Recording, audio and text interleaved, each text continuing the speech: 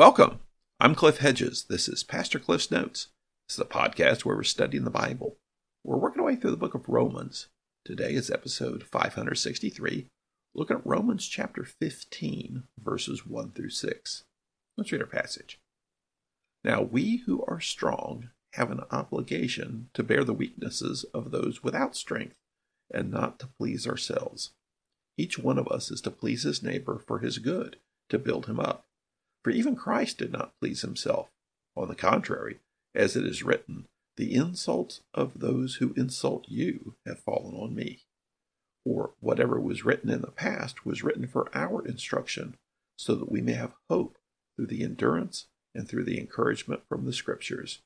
Now may the God who gives endurance and encouragement grant you to live in harmony with one another, according to Christ Jesus, so that you may glorify the God and Father of our Lord Jesus Christ with one mind and one voice. This is Paul's letter to the church in Rome. Paul is sending this letter from Corinth on his third missionary journey, and he's sending this letter in advance of his visit as a background theology of the gospel. He's concerned about some issues in the church in Rome. Apparently he's heard some things, that there's some tension between the Jews and the Gentiles in the church. And the question is, what do we do with the Jewish law, the Mosaic law, the law of the Old Testament? All those requirements, do we have to follow them? Do Gentiles have to follow them even though they're not Jews? And do Jews even still have to follow them in light of liberty in Christ? So Paul's dealing with these issues, and his biggest concern is unity. That the two groups come together in common ministry, care for one another. Chapter 15, verse 1 begins, Now we who are strong have an obligation to bear the weaknesses of those without strength, and not to please ourselves. He's continuing this discussion of the strong and the weak. And the way he's defined it is the strong are those who understand their freedom in Christ, who do not feel bound to the laws of the Mosaic law, specifically the ritual rules, the rules dealing with diet and calendar, the ceremonial requirements. So the strong understand that they don't have to follow the calendar where there's certain festivals that you have to do certain things, and the Sabbath, because those things were set aside by Jesus. And they also believe you don't have to follow the dietary rules laid out in the Old Testament. Those things were set aside also. We see that in the book of Acts with Peter, where the dietary rules were set aside, and with some of the comments that Jesus made about things in themselves not being unclean.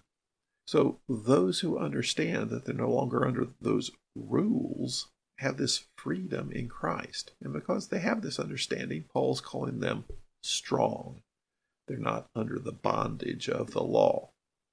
And the others who still feel they're under this bondage would be the weak.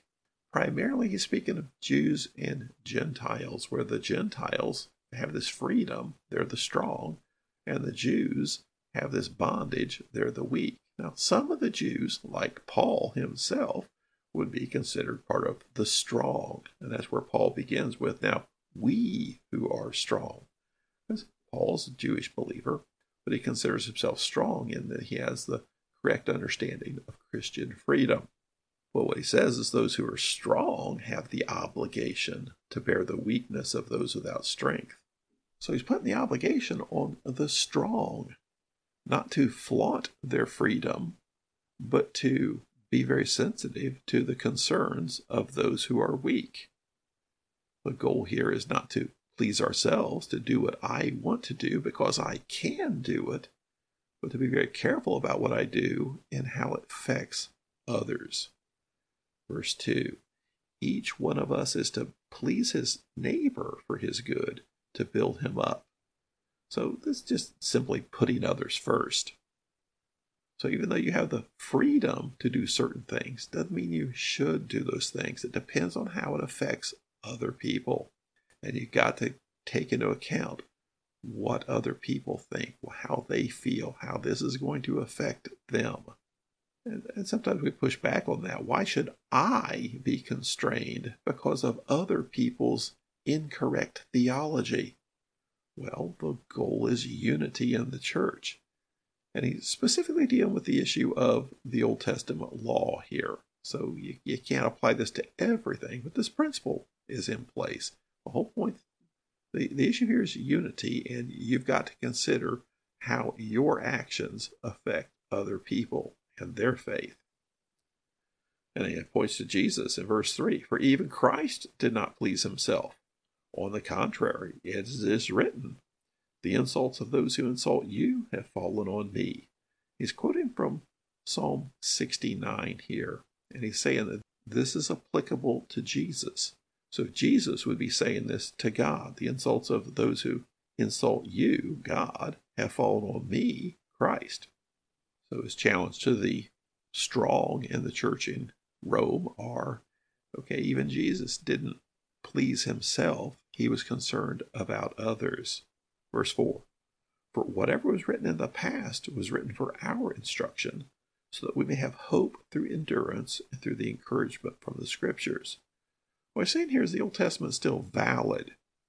We may be setting aside the ceremonial requirements, the ritual requirements, but the moral code of the Old Testament, it's still valid. I mean, that's still a picture of what morality looks like.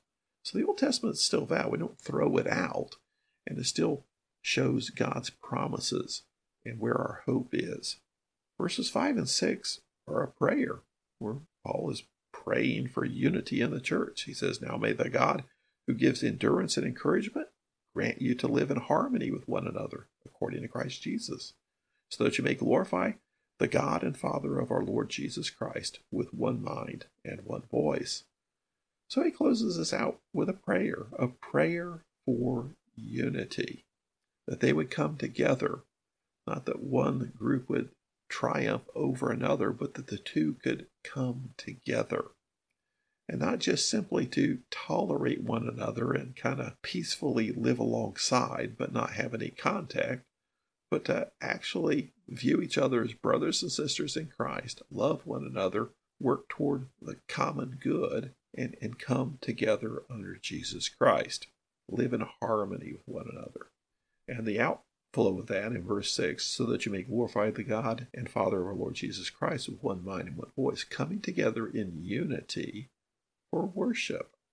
So he's addressing the strong here. It's incumbent upon the strong, the more spiritually mature, to actually take the action and bear the burdens of the spiritually immature, with the whole point of putting others first, which is following the example of Christ, and it's for the purpose of unity. Now, he's not saying to ignore sin. And that's where sometimes people want to push this and say, I can do what I want. You can't tell me anything because I'm free to do what I want. The context here is specifically the ceremonial requirements of the Mosaic Law. This isn't to excuse sin to where I can redefine what sin is. He said, no, the Old Testament morality is still valid. It's just the ceremonial law. He's not saying that doctrine doesn't matter. What he is saying is that people matter, and that we've got to be very sensitive to others. Now, if people are weak in their faith and very confused in their theology, it's what we do then is we just have to be very sensitive and help these people, move them along to a correct understanding of theology. But we don't just run over them with the bulldozer of theology, the bulldozer of doctrine, and say, shape up or ship out, get on board or get out of the way. It's got to be done with sensitivity, with understanding, with love. The goal of unity, it's a big deal. You read the final prayer of Jesus in John chapter 15, you just see the desire for unity amongst the people of Christ. And we need to move toward a correct understanding of theology, but it's got to be done very delicately with the goal of maintaining unity. Thanks for joining me. Join me again next time as we continue working through Romans.